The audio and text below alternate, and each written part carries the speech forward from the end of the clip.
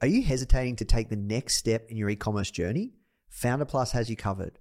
With proven frameworks tailored to your business needs for fast results, a supportive community of over 30,000 like-minded entrepreneurs, and weekly live mentorship sessions, Founder Plus is your key to success.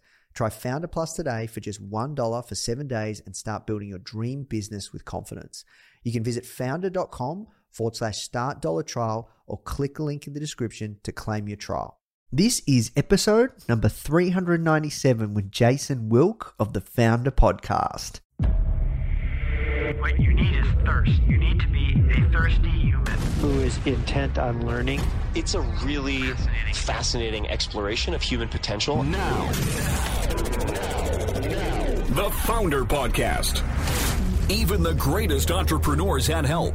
If you want to learn from the most successful founders on the planet, you are in the right place. Branson, Mark Cuban, Tony Robbins, Tim Ferriss, Ariana Huffington, Seth Godin, Steve Case, Gary Vee, Sophia Amoruso, Barbara Corcoran, Damon John. Learn from the greatest minds in business today with interviews hosted by Nathan Chan. This is not your average entrepreneur podcast. The Founder Podcast.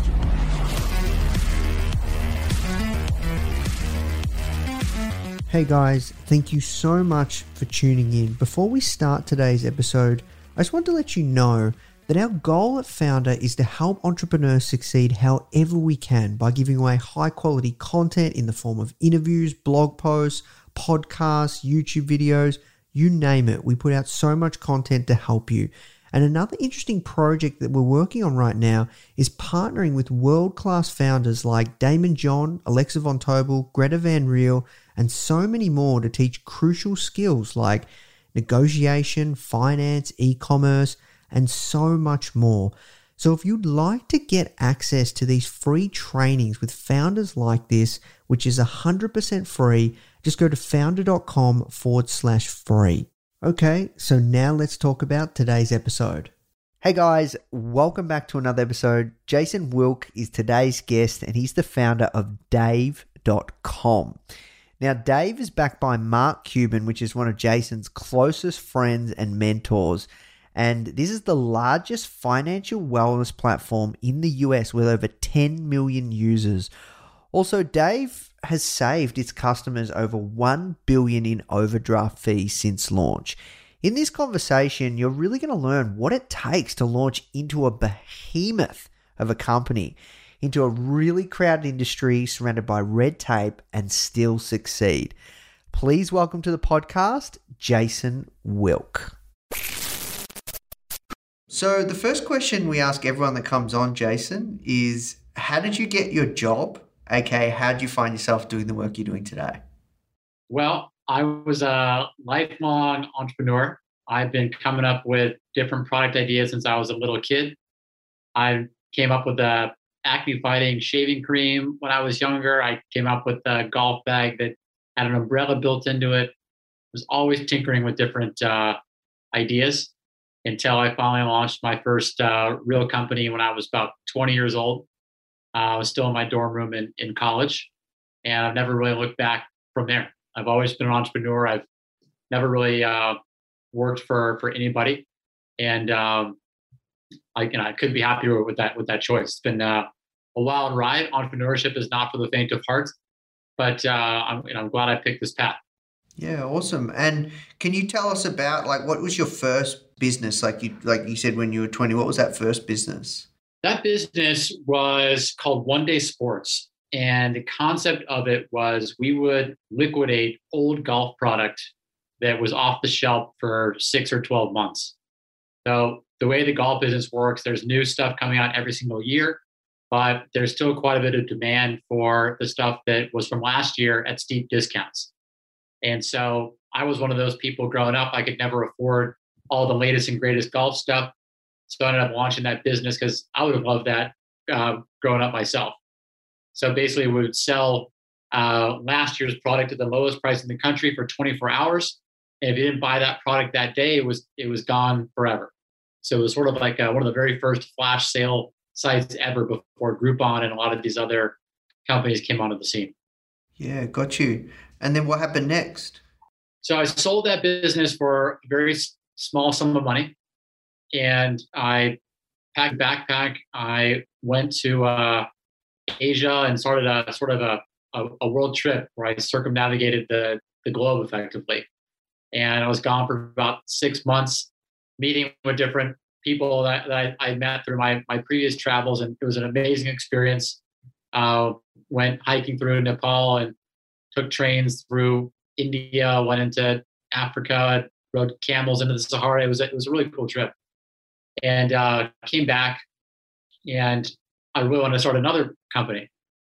And at that time, I heard about a really amazing program called Y Combinator, which I wanted to get into, and found myself a co-founder and got into that program in the winter of 2009.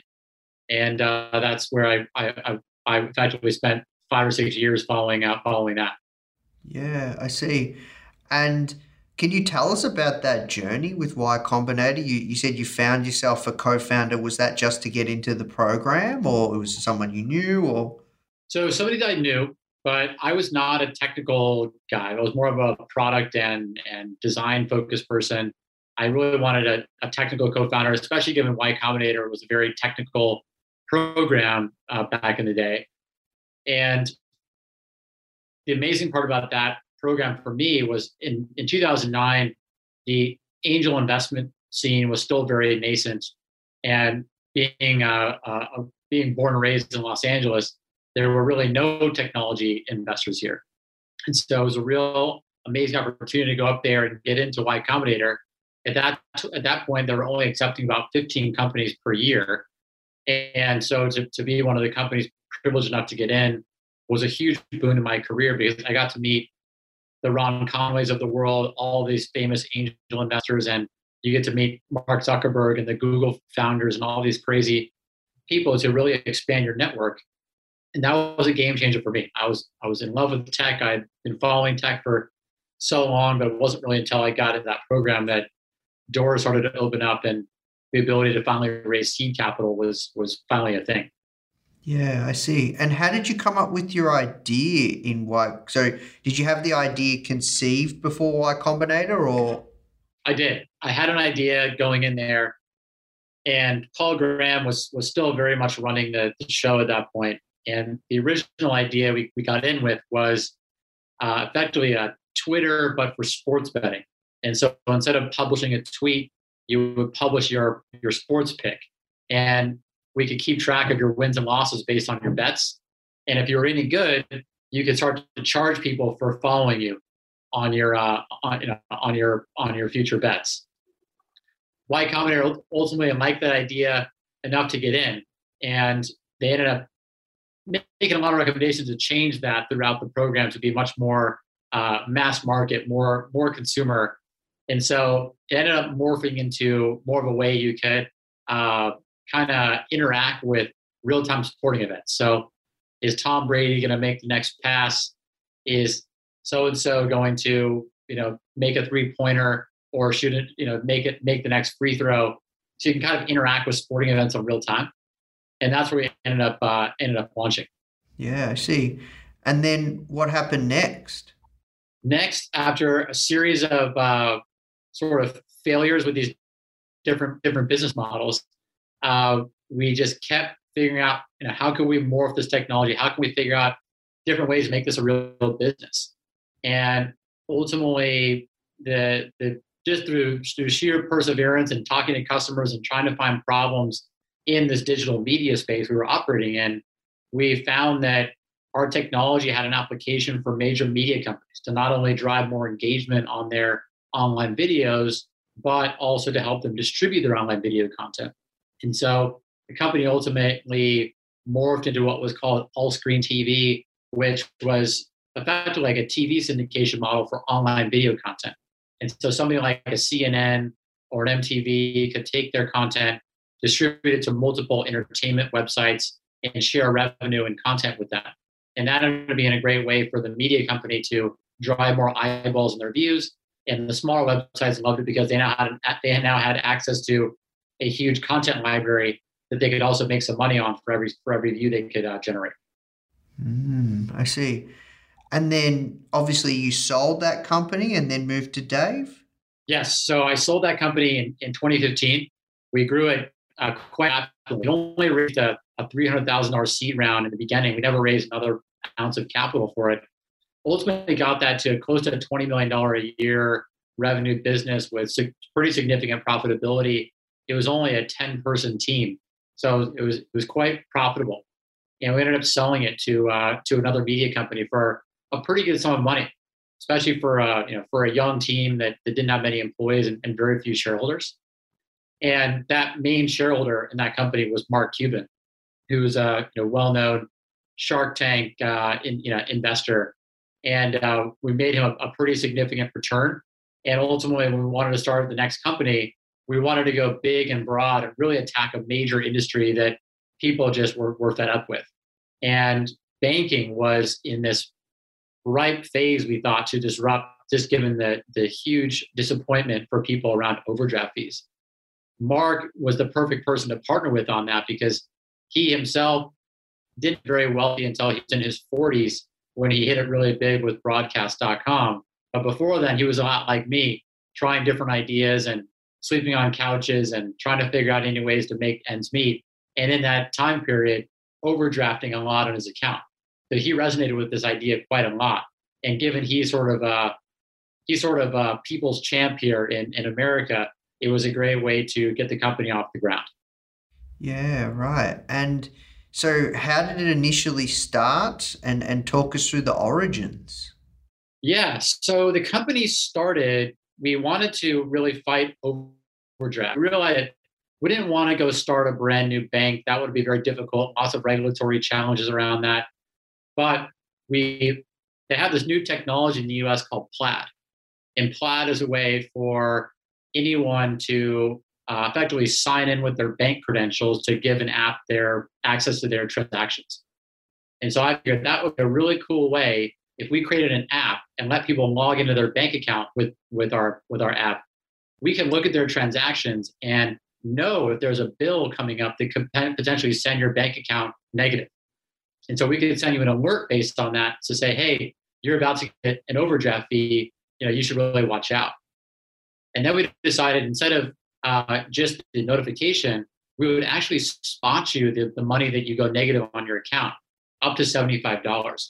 And found like that was a huge amount of popularity around that because people really were using overdraft in this country to go buy everyday essentials like gas or groceries. And they were paying $34 every time their account was going negative. So it's like an insane interest rate when you factor in, it was like 17,000%.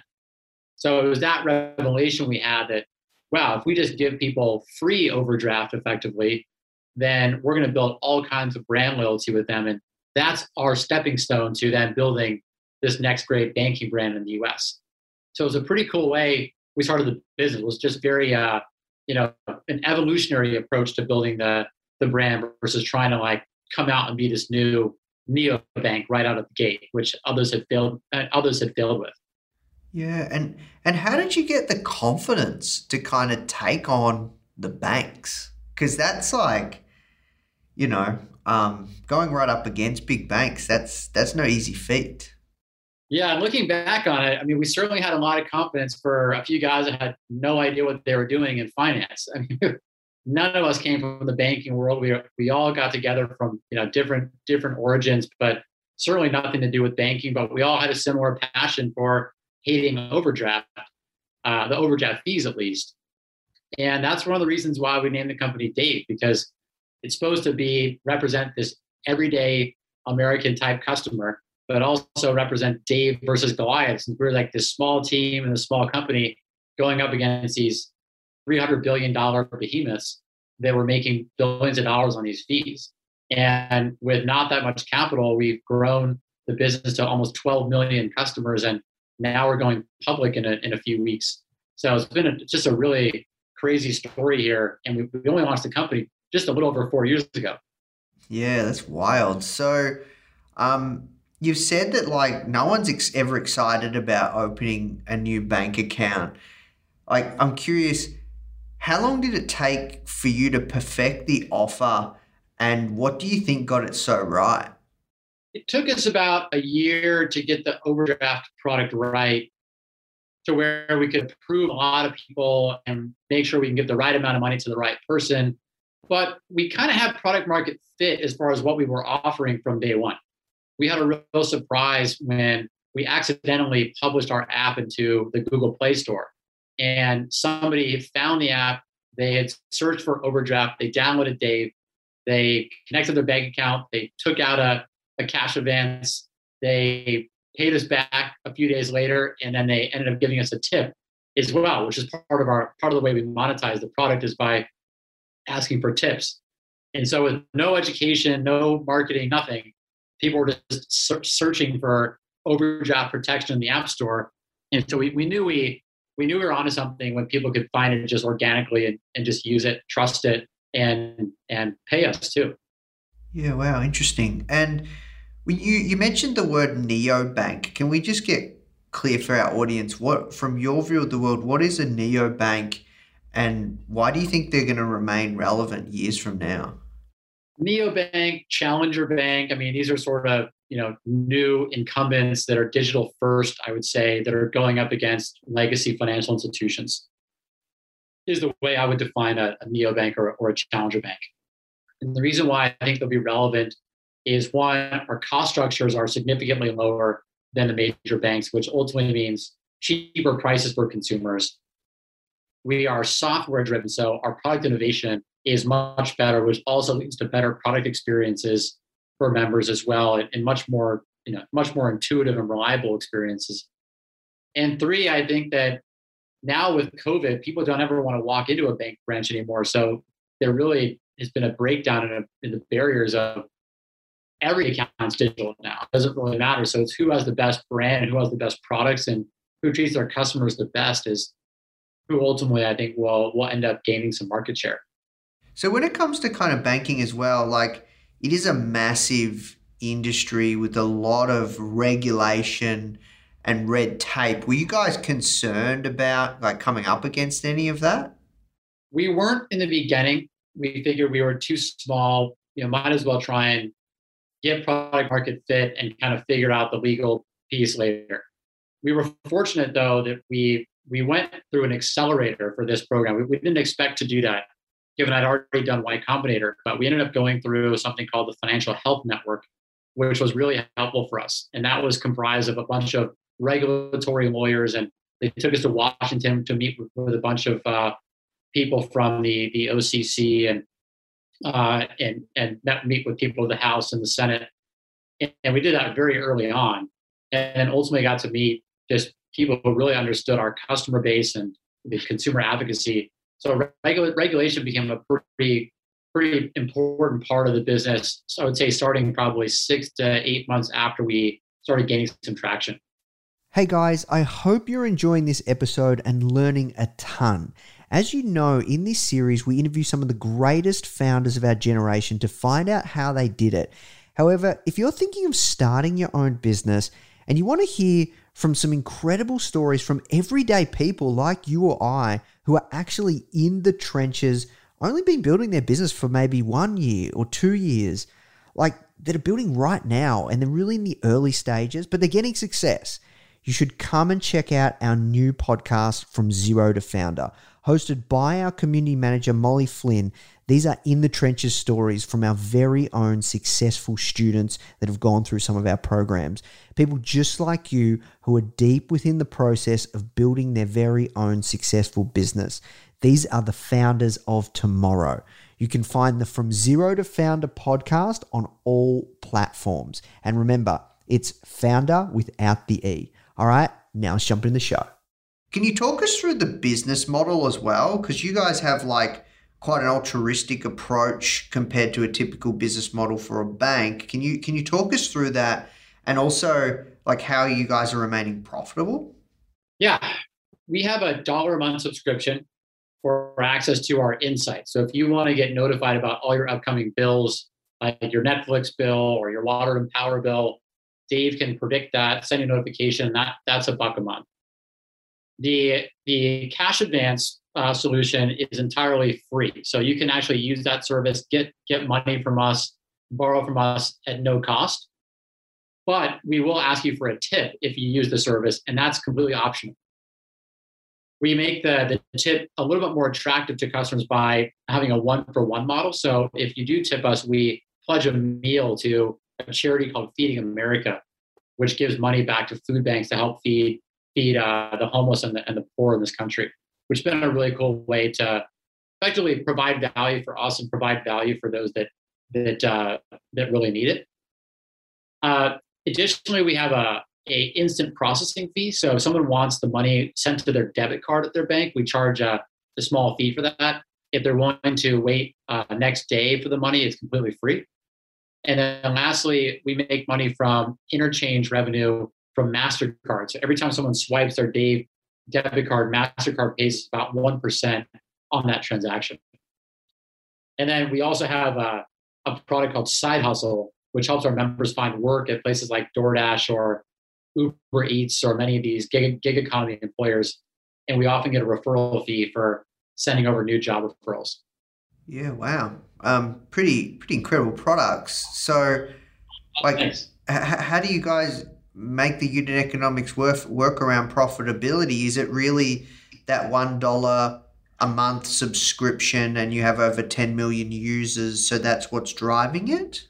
Well, I mean, no, it's not just the dollar, because if we have a member that is quite active using their Dave banking debit card, we often can make upwards of $10, $15 a month for on that customer through MasterCard at no cost to the customer. We just get paid effectively from the merchant. And that's a great way for us to make money without charging our consumers anything, which is great. As far as the job product, we're making money from referrals. So that's again at no cost to the customer. So the only thing the customer really ends up paying us is the $1 a month fee if they use that product, or any optional fees they want to pay. But it works out quite well.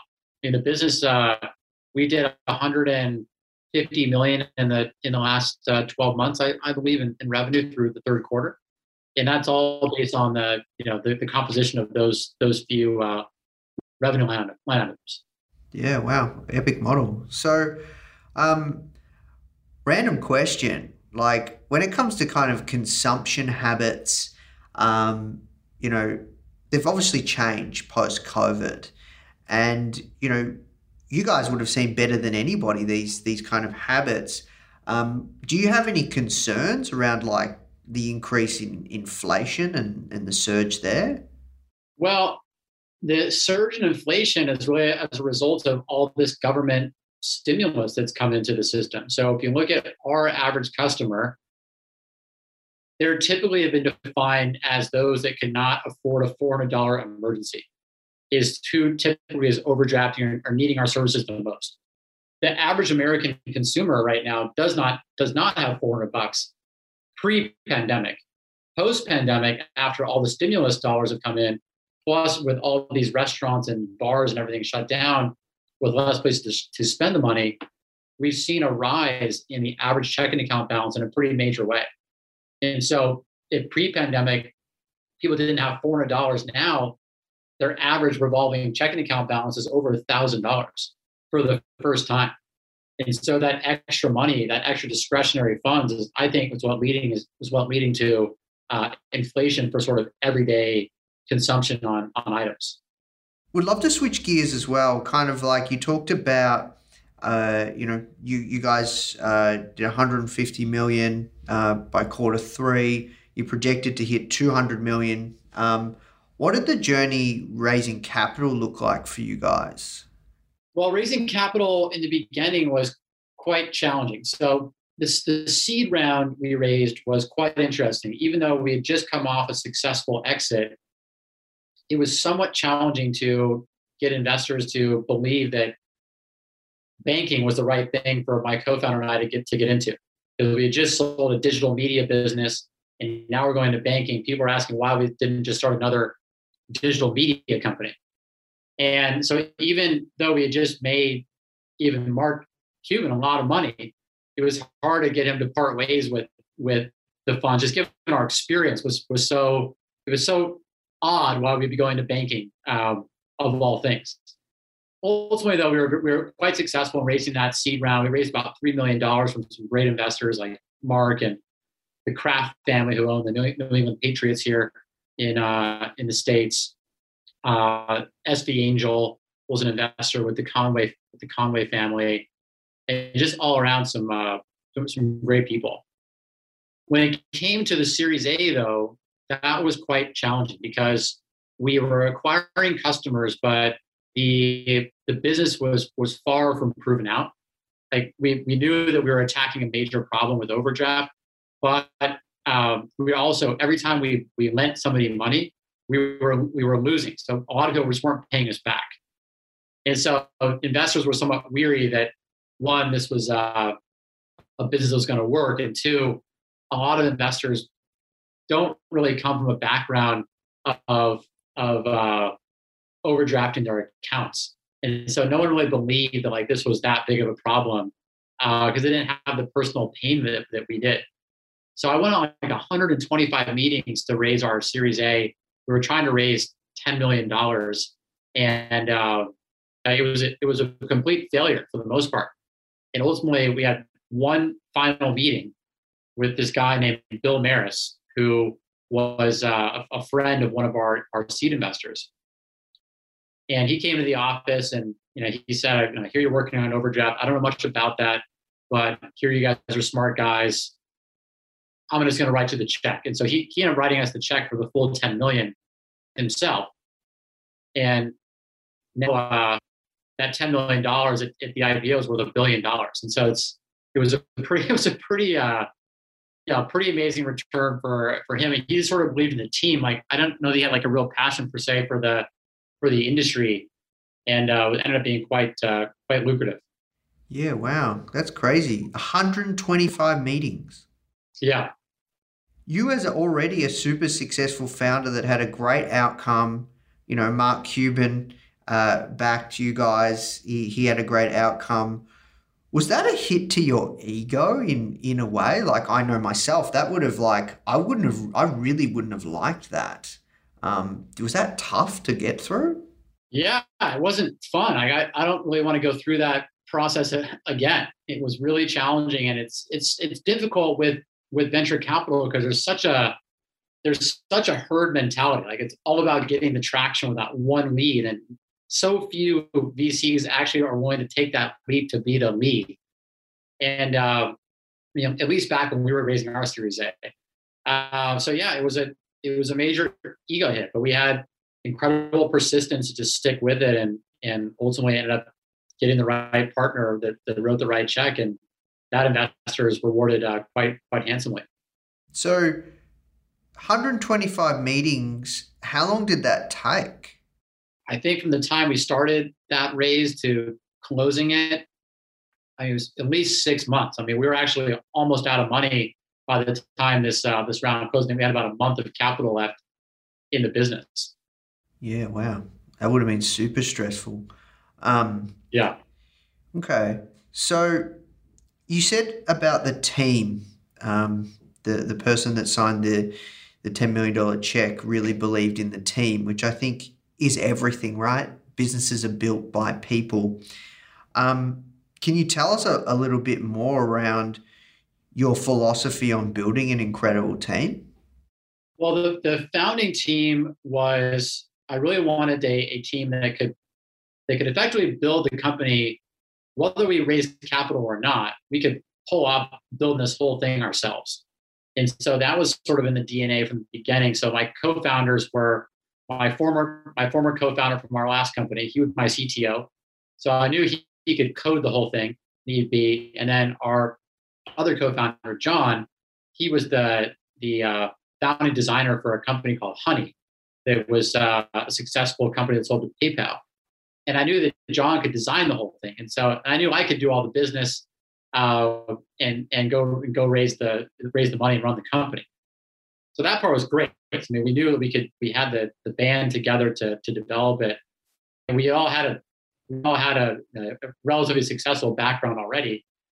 And the people we brought into the team early on, we focused a lot on just having a values alignment. So I wanted to make sure that these are people that really understood who we were. And ultimately that was things like being people who were persistent, people who were helpful to others, people who were innovative. We really started to try to stick to a lot of those values early on to build the early team. I see. And when it comes to finding these people, anything that you could share or any advice? Because yeah, your team is so critical, especially in the early days or through all periods of the growth journey. I'd say the early part of the journey, you got to bring in people who are going to be able to bring others. Yeah, it's tough to rely on recruiters that early on. So you want to bring people that know other people. They hear about this cool thing going on, because there are a lot of people out there that they want to work on that early stage of the business, and then ultimately they part ways with the company at some point when you start getting major scale. There are a lot of people that are highly attracted to the early days at companies, and that tends to create some kind of a network effect as well. Once you get one person in, that spreads the word, and all of a sudden you've got 10 great people in here that have heard about working for you. Eventually, though, we ended up partnering with recruiters for the next couple of years, and then we really leaned into building out a whole recruiting and people function at the business. We have a chief people officer now, and we're probably like a 20 person people team here that works on everything from HR related matters, but a lot on recruiting, performance, and all things engagement of the company.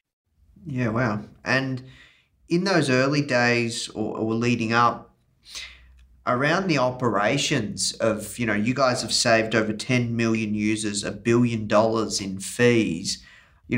Was it really difficult to build up a team to manage the infrastructure and those kinds of challenges? Yeah, it was. Recruiting was, it was easier in the beginning, and then once you try and start to scale, then it starts to get harder.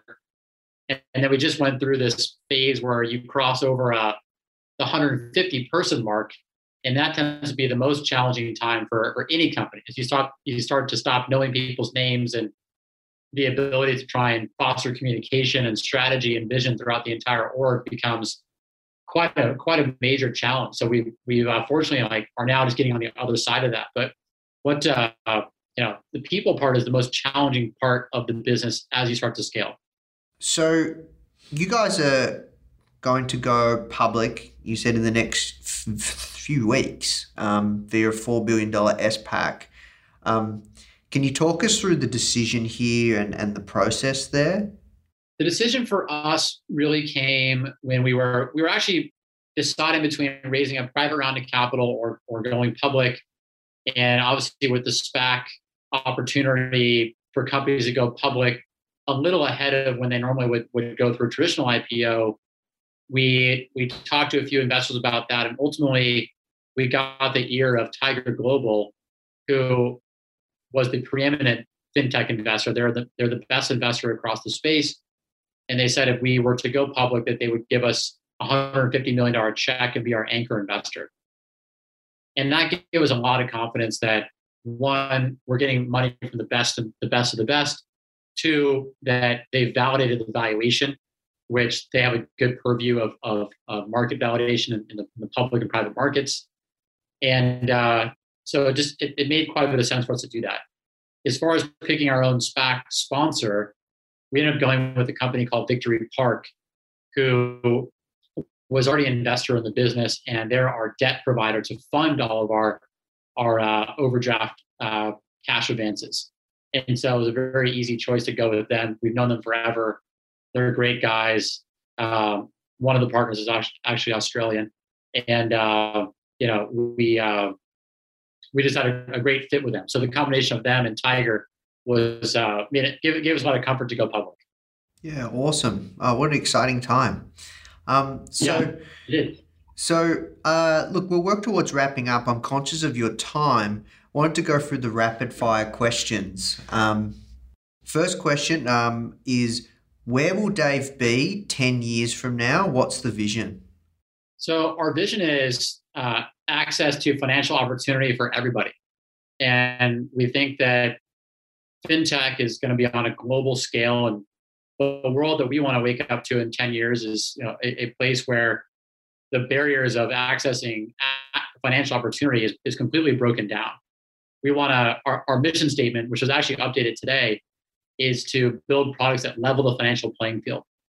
And right now, the financial playing field is so unlevel, with those that are financially healthy are paying far less in fees and interest than those that are not. And financially healthy people are getting access to products that are far superior in quality to those that are not. And so we want to make sure that we can change that, and ideally do that on a global scale. What's one thing you've learned from Mark Cuban? Mark is just all about persistence. I mean, he's the ultimate grinder, and I've learned a lot from him on that. I think we share a real common thread that I feel like I've probably inherited from him. But it's you're competing with the best of the best, and if you're not working on your product and thinking about it 24 hours a day, someone else is going to be doing that to come in and kind of eat your lunch. And so I think that that's something I've really taken away. And if you're going to work as an entrepreneur, you got to be full time and really believe in what you're building. And so I think for me, it's, you've got to have a passion for what you're doing, because I see a lot of guys who they chase ideas because it's sort of the hot thing at the time, but you don't really have a passion for that idea, like it's probably not going to work, because these startups, they really take all your time. They take such a significant part of your own life. So if you don't really have anything that you're personally passionate about, then it's probably not going to work out too well. Love it. Last question. If you could have dinner with any entrepreneur, dead or alive, who would it be and why? I think Steve Jobs would have been a very interesting one to sit down and have dinner with. I think he just had such a knack for design, for leadership, for just presenting a really grand vision and motivating people. I would have loved to have dinner with him. Amazing. Well, look, we'll wrap there, Jason, but thank you so much for your time, and congratulations on all your success and the IPO that's going live in a couple of weeks. Incredible achievement, and I know it's something that, it's every entrepreneur's dream. Thank you, Nathan. Great to meet you. Thanks for having me. Hey guys, I hope you enjoyed this interview. As you might already know, our mission at Founder is to help tens of millions of people every single week with our content, either start or grow their business, which is exactly why we're partnering with world-class founders such as Damon John, Alexa Von Tobel, Greta Van Riel, and so many more to teach crucial skills such as negotiation, finance, e-commerce, and so much more. So if you'd like to get access to these free exclusive trainings, please go to founder.com/free. These are 100%. We go super in depth on teaching a particular topic, and I know that you're going to love them if you enjoy this podcast. So just go to founder.com/free. All right, guys, I'll see you in the next episode.